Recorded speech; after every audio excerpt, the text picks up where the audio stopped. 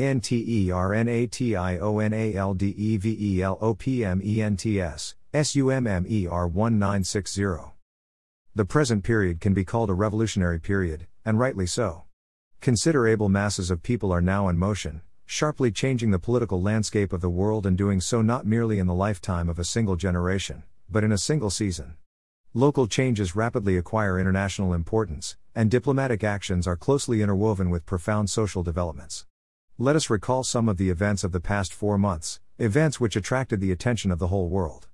May. At Sverdlovsk, a Soviet rocket crew shot down an American spy plane.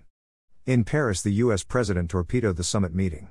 A military coup d'état took place in Turkey, the pro-American regime was overthrown, and the president and YU. ZHILIN, VZAGLADIN.